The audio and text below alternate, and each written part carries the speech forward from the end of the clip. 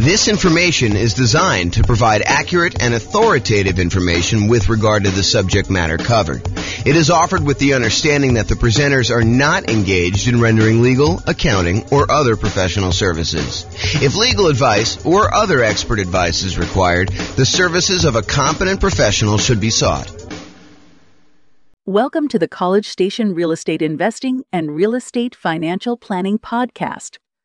Learn all about investing in real estate in College Station, Texas, with a combination of real estate financial planning and modeling with numbers specific to College Station, plus syndicated, more generalized recordings of live and pre-recorded real estate investing classes.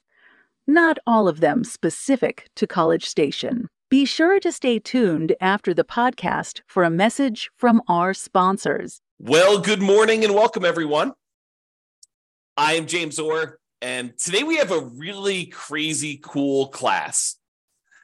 This is the class where we talk about the classic discussion, the classic question of, is it better to put 20% down or to put 25% down when buying rental properties? Should I put 20% down? Should I put 25% down? Hey, I know that if I do 25% down, it's going to take me longer to save up that amount of down payment. So I'm going to be a little bit slower acquiring properties.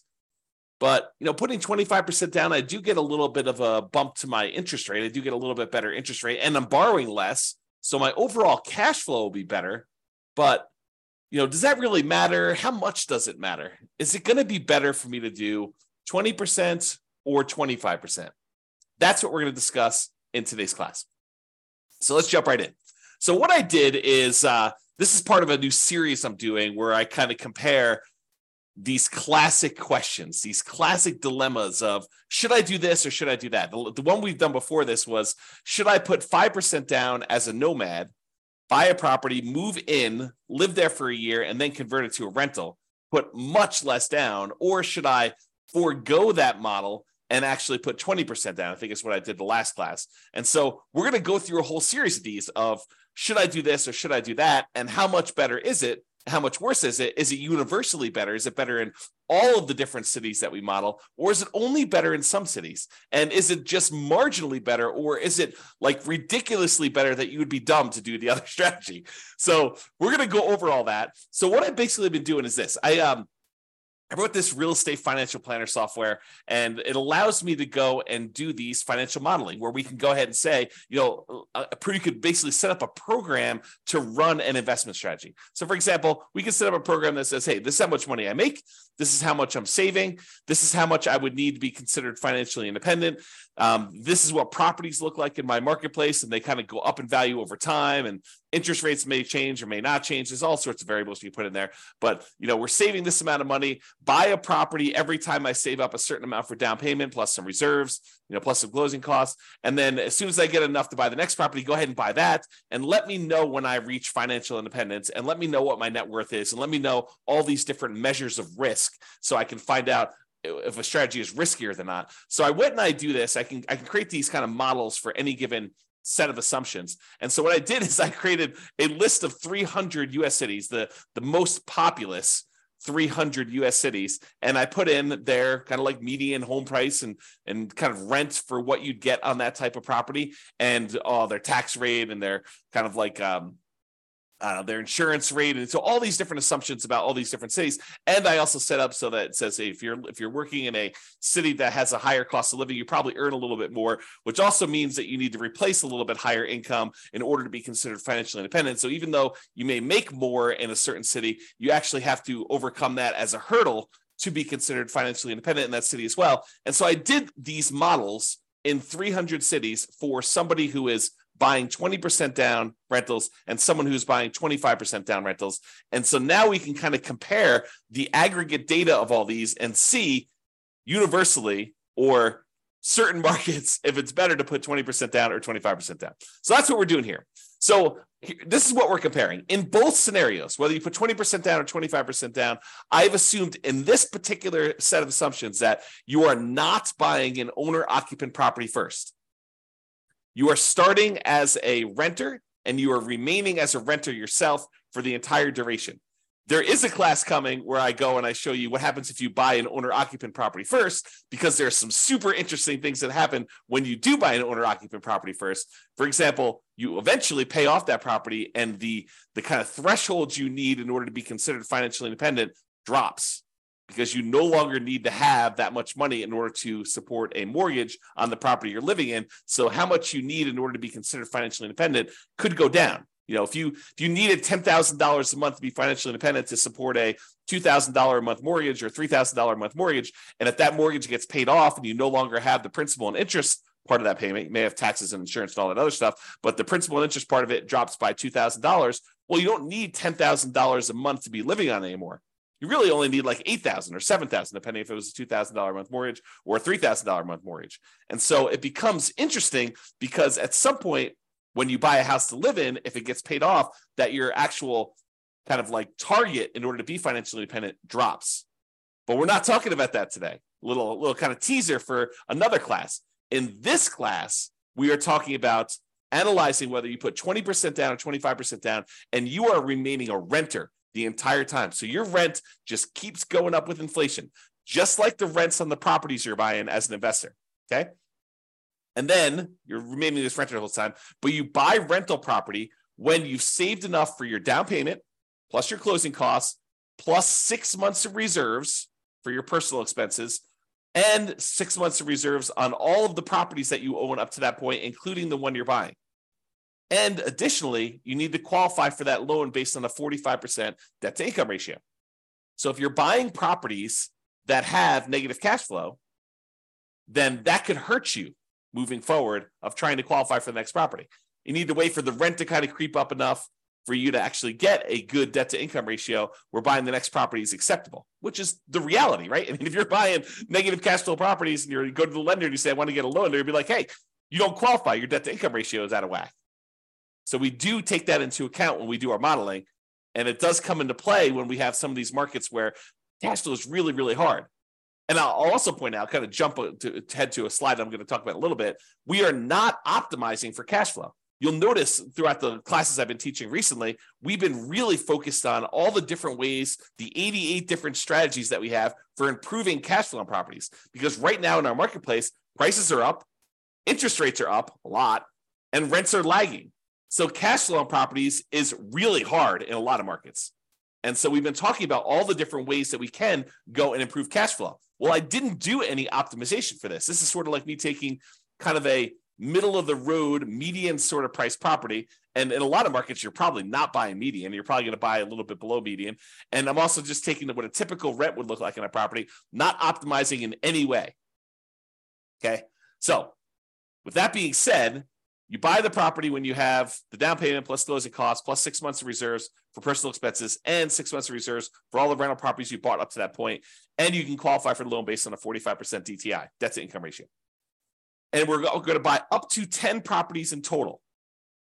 So you'll have up to 10 rentals. Sometimes you don't get there. You don't quite buy 10, right? Most of the time you get very close.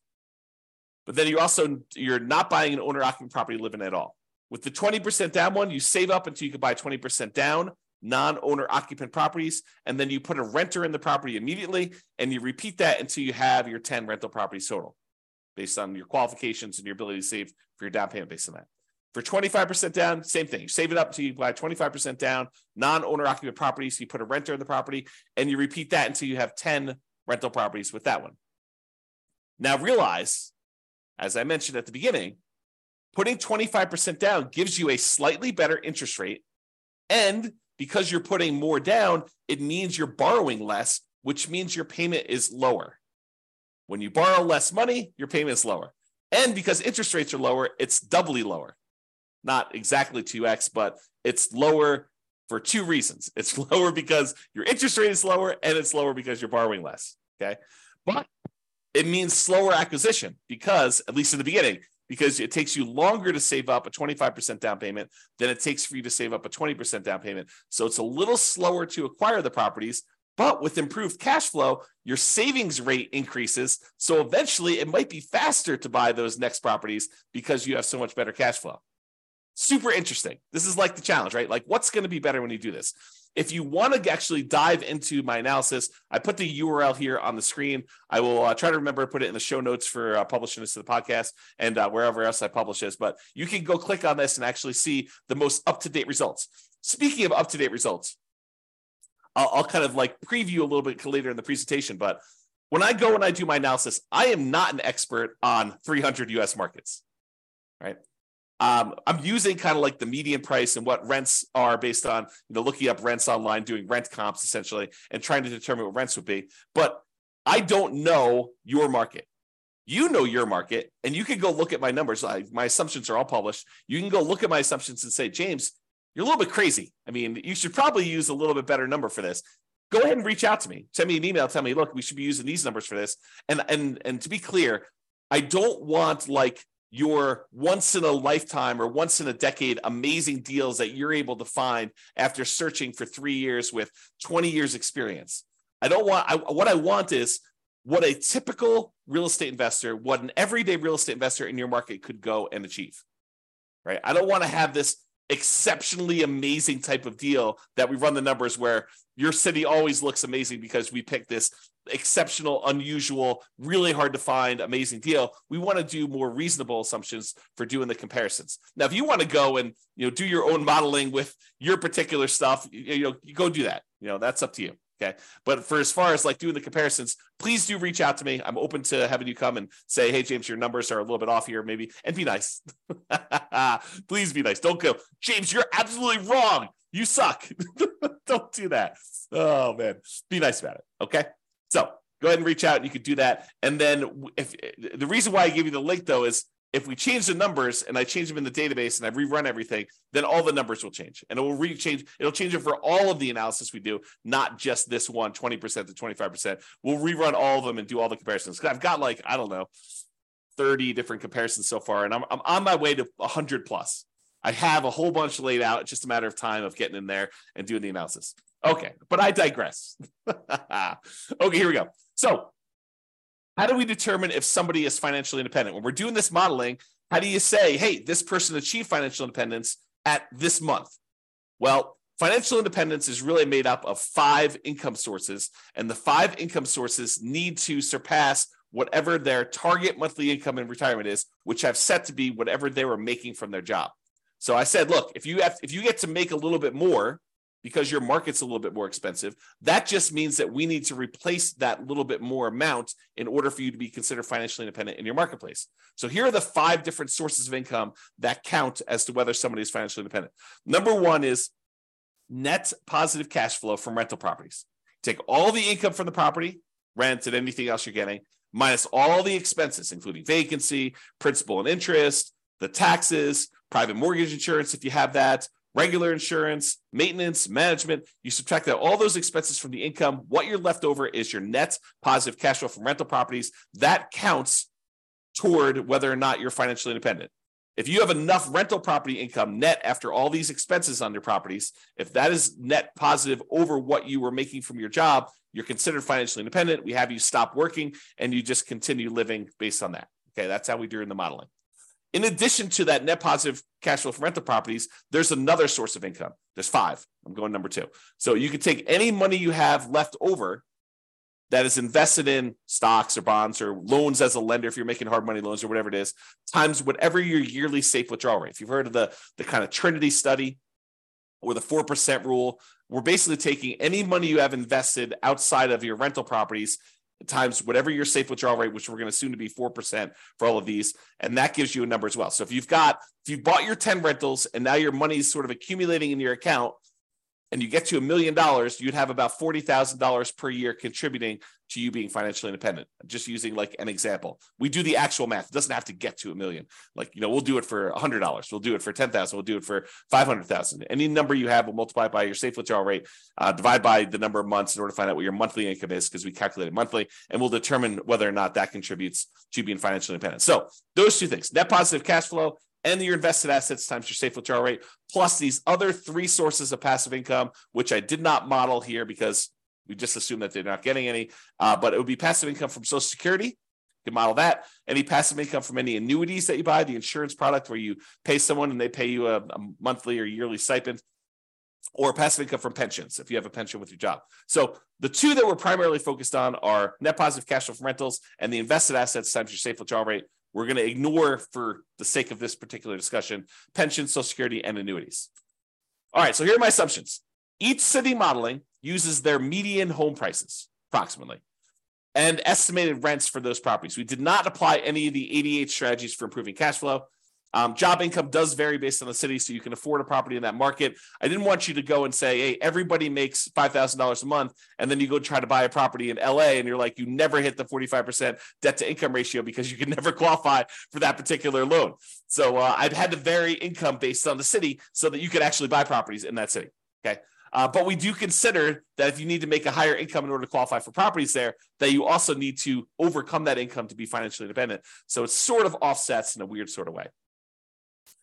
We start with just enough down payment to buy a 5% down owner-occupant property with closing costs. So we assume you start with 7% of the price of properties in your marketplace, which also changes depending on what market you are.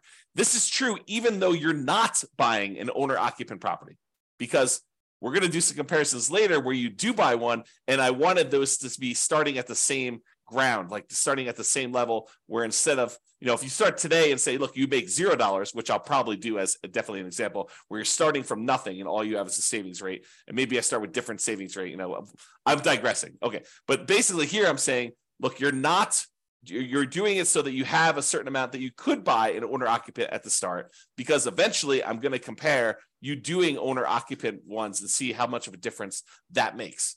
And I wanted them to be as close to apples as we possibly could. I also set a $10,000 minimum. So if you happen to be a market where 7% of the price of your properties it works out to be less than $10,000, I do bump it up to $10,000. I don't even know if we ever hit that. What would need to be the property value in order for it to be less than $10,000? It had to be pretty low. It had to be like sub 150.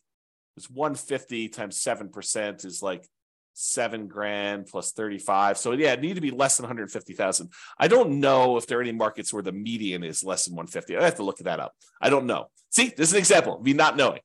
There you go. Case in point. All right. So interest rates. So for the non-owner occupant 20% down interest rate that I picked is 7%. And if interest rates change over time, I will go in there, adjust it, and rerun everything for all the cities. And there's no private mortgage insurance because you put at least 20% down. So there's no PMI, but you're putting 20% down, and the interest rate for the 20% down loan is 7%. The interest rate for the 25% down loan is 6.75. So it's a 0.25% improvement to get 25% down. And I will tell you, I think that's conservatively low. I think in most cases, the difference between a 20% down loan and a 25% down loan is greater than 0.25%. It's greater than a quarter point of interest rate. Okay. But that's what I did. I didn't want to give 25% down too much of an advantage, although maybe I should have. Maybe I should have done what reality was, but there you go. And I used to just model this out for 60 years. Because 60 years, even if you're 40 years old, that gets you to 100. If you're 20 years old, that gets you to when you're 80. But because some of these took more than 60 years to find out when they became financially independent, I just decided to extend everything to be 100 years. And I realized, James, I'm 50 years old. If someone listening, I'm 50 years old. There's no way I'm going to live to be 100 years old. So this running this 150 years, running to be when I be 150 doesn't make any sense. I get it. Even if you're 20 years old, running it for 100 years probably doesn't make sense for a lot of you. But I did it for 100 years just so you could see and so you can get a feel. For a lot of my measurements, I'm picking 40 years in the future as an arbitrary point. You can see all of my assumptions in detail. Just go to realestatefinancialplanner.com/model, MODEL, and you'll be able to see all the different modeling I'm doing and go to a specific city and see the drill down into the assumptions for your city and what you're doing and all the different variations I've done. That's all up there, at least for now. I may change it in the future, but as of right now, it's all open and available to everybody. All right, let's jump into financial independence. So when do they get to the point where all their passive income from the net rent, the net rental income, and also the invested assets times safe withdrawal rate, when does that exceed the amount that they were earning from their job? Well, if you put 20% down in 52 of the 305 cities, you achieve financial independence faster with 20% down. So about 1/6 of all the cities I ran, it was faster for you to put 20% down.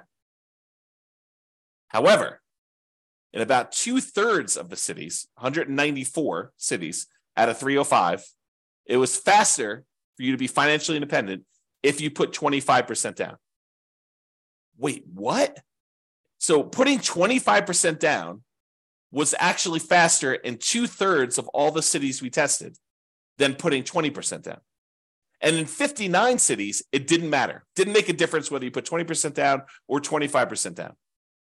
In fact, there were 25 cities where you never achieved financial independence, regardless of whether you put 20% down or 25% down in 100 years.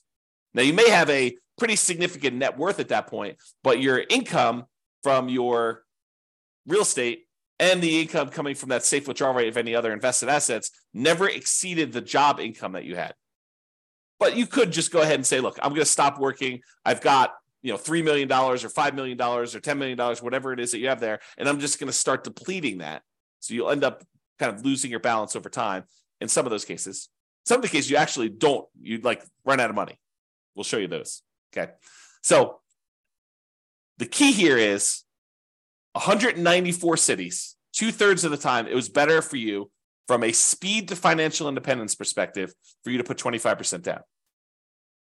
So that's a win in most cases for 25% down. However, what's interesting is it's not universally true. So when you get in arguments with someone online, an online forum about it's always better to put 25% down, it is not. Or if you get in an argument with them, hey, it's always better to put 20% down. No, it is not always better. Sometimes it's better, sometimes it's not. And you got to go look at your city to find out what the deal is there. Okay, this is the distribution. In some examples, not today, in some examples, this is really an important chart to look at because you could visually see where the majority of the kind of cities are becoming financially independent. In this example, they're relatively similar. Yeah, sure. In some cases, the 25% down, there are a few more cities that achieve financial independence earlier. Yeah, that's happening here. But in some cases, it's faster to do 20%, faster to do 20% here, but you can kind of see that they're really relatively similar in shape. We'll find out later that they're not always like this. Sometimes it's really skewed where one is much slower or one is much faster. But in this case, they're relatively similar. Okay, so what are we doing here? One of the questions we sometimes get is, James, is this a better strategy in more expensive markets or is this a better strategy in cheaper markets? Are we talking, is the difference when you do the 20% down versus the 25% down, is it really a situation where, 20% down works in these really inexpensive markets, but 25% works in more expensive markets or vice versa? And really this chart answers that question. So what this does is it shows you how much better 20% down is versus 25% down is, or how much better 25% down is versus 20% down is, depending on the color. So the green ones are ones where it's better for 25% down.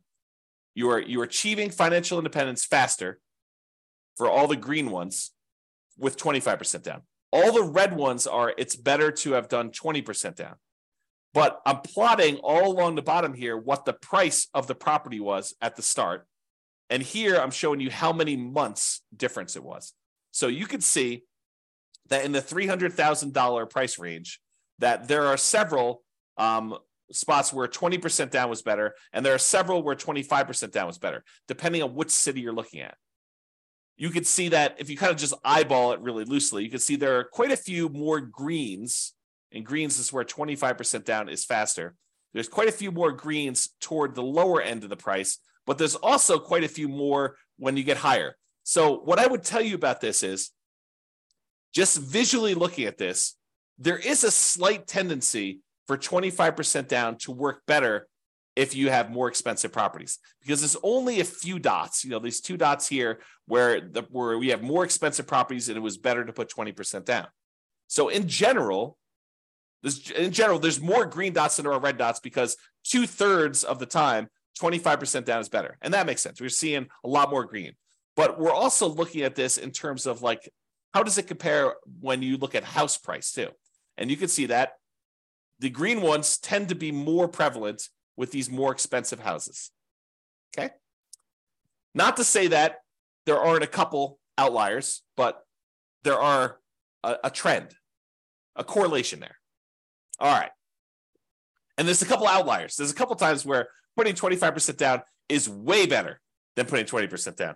And most of the time, though, it's, within, what is this here? This is probably about 50 months, so about 4 years. So most of these are less than 4 years better. So it's not like you're saying, hey, look, if I do 25% versus 20%, I'm going to gain 10 years faster to financial independence. No, it's not that significant in most cases.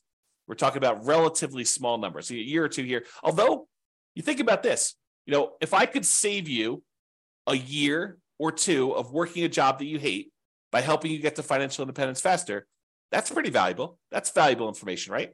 Even a year or two, or 3 years, or in this case, we talked about being 4 years. I don't know, kind of interesting. All right, so we've talked about speed to financial independence, but speed to financial independence is only one way we can measure whether something is better or not, right? The other way we can measure if something's better or not is just pure dollars that you have, your net worth at certain periods of time. And so we're going to use net worth at year 40, and we're going to look at the net worth at year 40. Is it better, or do you have a higher net worth if you put 20% down or if you put 25% down at year 40, comparing net worth in these 300 US cities? In 8 of the cities, it doesn't matter. You end up with the same net worth, which is super fascinating because it's hard to be exactly even. Okay. But with 8 cities, it doesn't matter. Okay. It is faster. I'm sorry, not faster. It is higher net worth, better. You have more net worth at year 40 in 193 cities, about about 2/3, if you put 25% down. So not only is 25% down faster, but 25% down gives you a higher net worth in about 2/3 of the cities. And about 1/3 of the cities, 104 cities, it is actually a higher net worth to do that, which is crazy. So depending on what city you're in, it's better to put 20% down versus 25% down. Okay? It really depends on what city you're in. So it's not universally true that one is better than the other. But if you had to generalize, typically it's a little bit better to put 25% down. From both a speed perspective, where it's also about 2/3 faster, 2/3 of the cities are faster, and also from a net worth perspective, about 2/3 of the city have a higher net worth at month 40. Okay. All right. Same thing we did before. We talked about the difference in speed. Now we're doing the difference in net worth graphed against how high the property prices are. So are the more expensive properties performing better in terms of net worth than the less expensive properties? And so in this case, the red is 25% down is better. So in this case, the reds are appearing more frequently at the higher end prices. And so it is slightly better to put 25% down on these higher priced properties than it is to put 20% down in terms of net worth. Okay. Now down here, I wouldn't say one is better than the other because there's a bunch of each, but up here, it looks like there's only reds, which is, it's better from a net worth perspective to have 25% down as you get more expensive in your properties. And that sort of makes sense, right? A lot of the more expensive properties, they tend to have not as good cash flow. They're very expensive and the rents are a little bit lower. And because of that negative cash flow, it's better if you put more down because it means you have less negative cash flow or slightly positive cash flow, depending on what the exact situation is in that city. And so this sort of makes sense to me that if you put more down, you're likely to do a little bit better in those markets in terms of net worth. All right. Ran out of money. This tends to be in expensive markets, which I'll show you here in a second. And we did not apply any of the 88 strategies to improve cash flow. But in some of these markets, you end up having so much negative cash flow that you end up running out of money. You're buying properties that are alligators and they're taking you down. And so we could fix this if we were to go in there and manually say, okay, look, we're not going to buy this property unless it has these characteristics. I'll buy slightly better properties. I'll improve my cash flow in all these different ways. I'll save up more down payment. I'll save up more in reserves. And we can overcome this. but realize that with the modeling we did, there were 11 cities that ran out of money out of 305.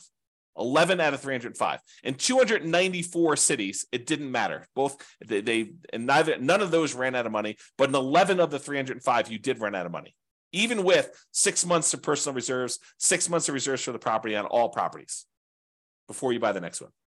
Okay. So there are things we could do to avoid that. We talk about those in other classes. So as far as which ones run out of money, it tends to be the more expensive properties. The overwhelming of things under $1 million. In fact, I can't see any under $1 million where it ran out of money. This really started applying when she got to about 1.25 million or so, and then all the way up to the really, really expensive properties where you have there. So if you happen to be in a really, really expensive market, we need to really pay attention to your cash flow, really need to improve that, to optimize for that, and take into account the negative cash flow you're going to have on those. Pick strategies that overcome that limitation. Okay? All right, so let's do a summary here. I've got two different versions of this slide.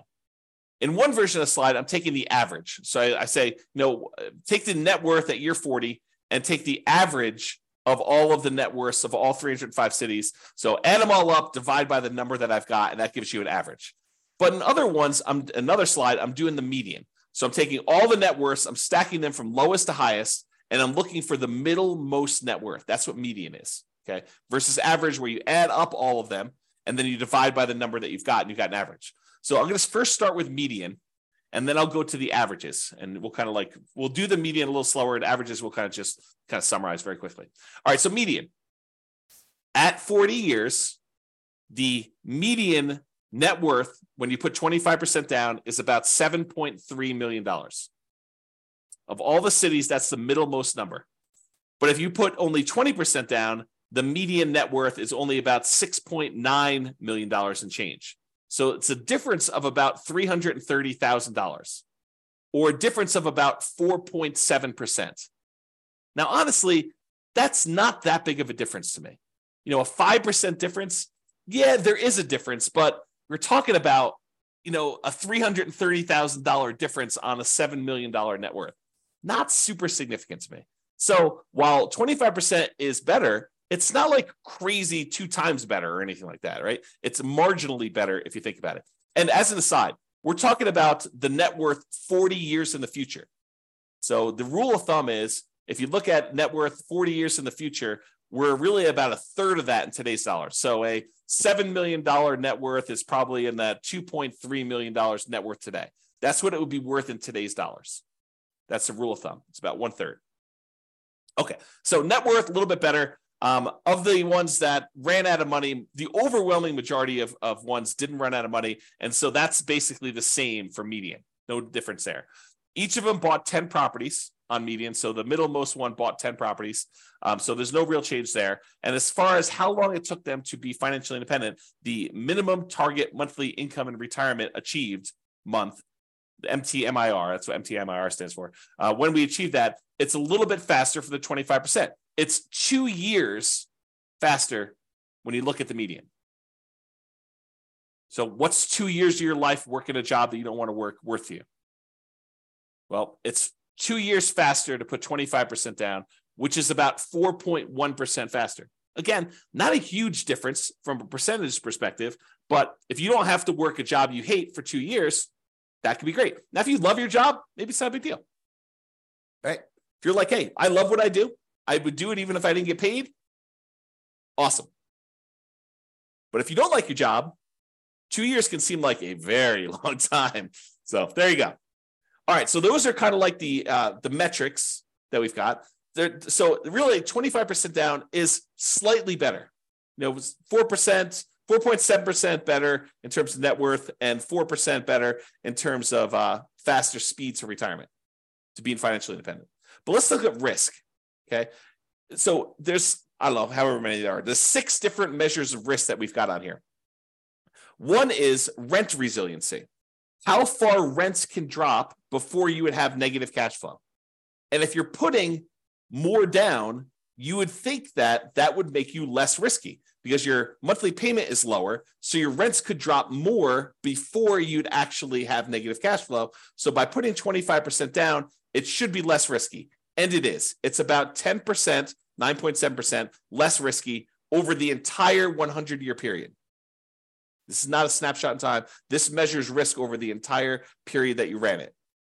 Okay. And there are other scenarios, not necessarily today, but there are other scenarios where the risk actually shifts. So it could be really, really risky early on and much less risky later on, or vice versa. It could be really, really low risk early on and much, much riskier later, or it could be sort of an even distribution of risk, which is pretty rare. We usually have spikes in there whenever you kind of increase certain things, but each risk curve is different. And it's interesting to summarize them, but it's more important sometimes to actually drill down and see what's going on an individual city basis. Okay, so we talked about rent resiliency, how far rents can drop before you'd have negative cash flow. What about price resiliency? How far prices can decline before you have negative equity?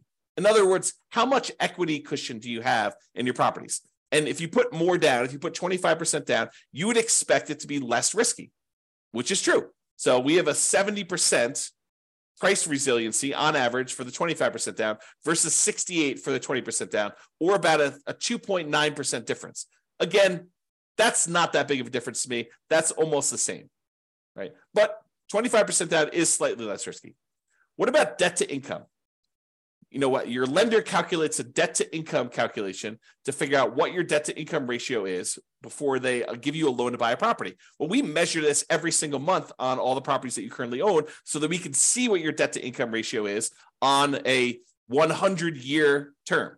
And it turns out your debt to income ratio is better. It's lower for putting 25% down. You put more down, you have lower monthly payments for the amount of money you've got coming in, which is pretty much the same because you're buying the same properties.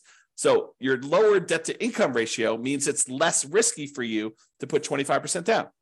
It's about 15% better for you to put 25% down. That's starting to become significant for me. That's an improvement. It's less risky from a debt to income perspective to put 25% down. What about if we took your debt load, how much debt you had in total, add up all the mortgages you have in this case, and we divide that through by what your total net worth is? We wanted to find out what the ratio of all the debt you're carrying is to your net worth. If I told you I have $5 million in debt, does that scare you? $5 million in debt. I owe $5 million. Does that scare you? Well, if I make $50,000 a year and I have $5 million in debt, that probably would scare a lot of people. If I make $5 million a year and I have $5 million in debt, that probably would scare you less. If I make $100 million a year and I have $5 million in debt, that probably wouldn't scare you as much. Similarly, if I tell you I have $5 million in debt and my net worth is zero because I have no other assets, that might scare you. If I tell you I have $5 million in debt and I have a $5 million net worth, really, that's much lower. That's much more conservative. What if I told you I had a $100 million net worth and I have $5 million in debt? You'd be like, that's fine. You could go ahead and take some of your assets and pay that off really easily. And so we want to look at your debt compared to what your net worth is to see what that ratio is. When you put 25% down, that ratio is improved. It's better. And so it's lower. You have a 32% debt to net worth ratio, which is about 8.6 better than the 35% you have when you put 20% down. So it's less risky, put 25% down. What about your debt to your liquid net worth, or what we call debt to account balance? Sure, your net worth consists of the equity you have in your properties, plus any money you have invested somewhere in stocks or bonds or savings or whatever it is there. But what if we say, let's ignore equity, because equity is really hard to get at sometimes. So let's just look at what your debt is compared to your liquid net worth, how liquid you are compared to that debt.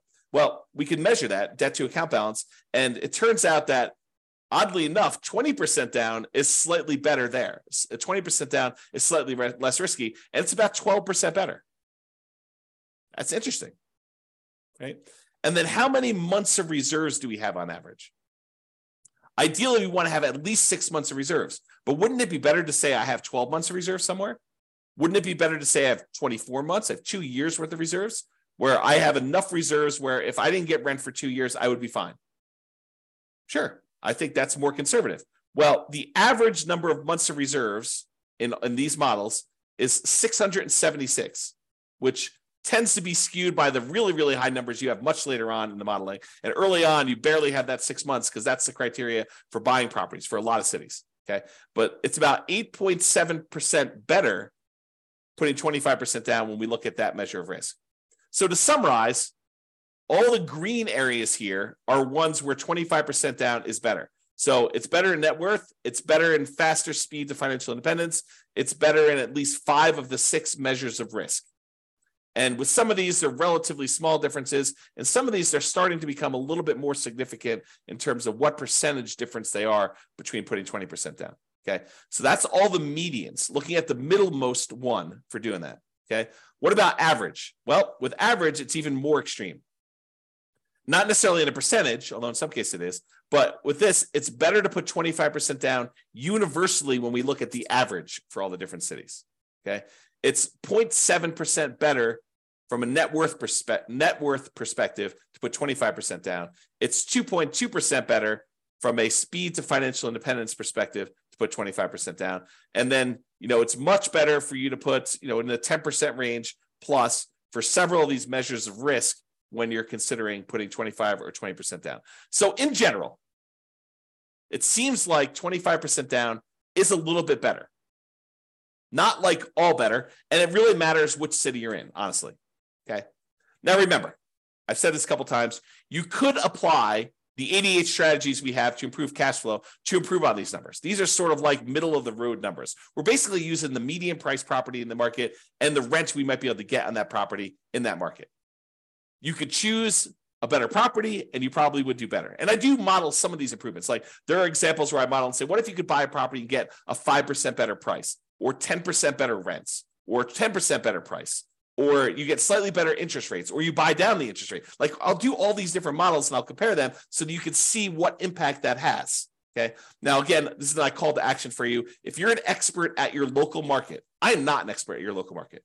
And if you want to help me improve my numbers for the local market, reach out via email and I can update the numbers in our database to rerun all the scenarios to your market. And we can improve this so that everybody gets the benefit of being able to see how this compares. Now, I'm not trying to show best case that only a small number of real estate investors could expect to achieve. I really want to use numbers that any real estate investor in your market could expect to achieve. Okay. All right. Now, something interesting that comes up to some people here, and kudos for you, a little plus for you if this applied to you. So you're realizing that, look, we're buying these non-owner occupant properties. We're not moving into these properties, right? So we're buying investment properties. What if you live in a market where your market conditions suck? The economics of you buying rental properties in your market are just not ideal. Could you go and say, I live in blank city, but I will go invest in another city where the economics are much better? Sure, you totally could do that.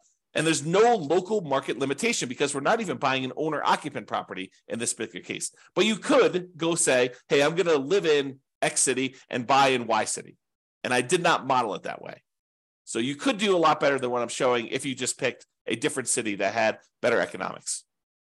All right.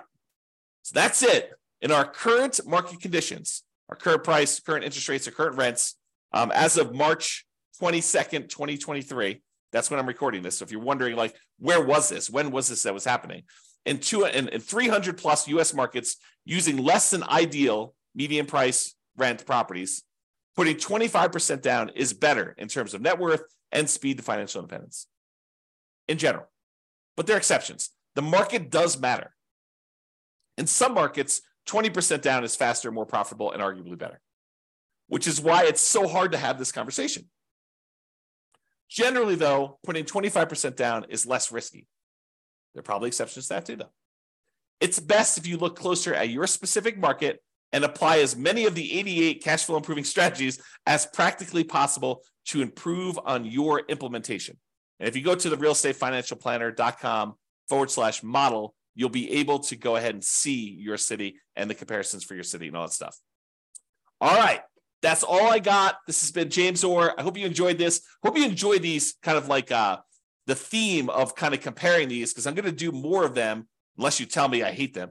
But I'm going to do more of them because I find it fascinating to see, hey, should I prepay PMI, or should I not pay PMI, or should I hire a property manager? What's the impact of hiring a property manager? If I'm going to put 25% down, What's the difference in speed if I hire a property manager versus not hiring a property manager? Or what is the difference in speed if I decide to pay off my properties early? If I take extra cash flow and I use it to pay off that, what happens if I take my money and I save it up until I can pay off a property in full? Is that faster? Should I buy 10 properties, wait till I get to the point where all of the equity in those can pay off 4 of the 10, and I sell off 6 of them to pay off the 4? Is that faster? So I'll do all of these comparisons and I'll show you which one's better, by how much, and how that changes risk characteristics too. But as you can see, it takes a little while to go through the details of each one. So there's going to be about one a week is my plan as of right now, subject to change. That's all I got for you. Hope you enjoyed it. This has been James Orr. Bye-bye for now. With home prices up, mortgage interest rates up, and rents up, but not quite enough to counteract the higher prices and interest rates, cash flow on rental properties in College Station is harder than ever.